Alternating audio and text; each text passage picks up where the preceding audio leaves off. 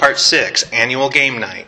A. Sponsors, private persons. If sponsored by a private non-qualified person, no cost shall be charged to a participant. All wagers shall be provided by the sponsor. The sponsor shall not receive consideration, and a social relationship or established employment relationship shall exist between the sponsor and all participants. Qualified organizations.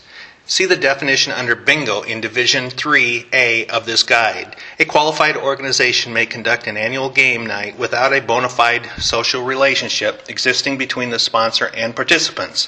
A participation fee may be charged and a profit may be made. B. License. One license per calendar year for a duration of 12 hours only. The fee for the annual game night license is $25. A qualified organization must also be licensed for bingo, raffles, or games of chance. C. Prizes and costs to play. A qualified organization may charge an admission fee to a participant, and the participant may wager not more than $250 during the 12-hour occasion, including the price of any admission fee. No limit is placed on the value of prizes won.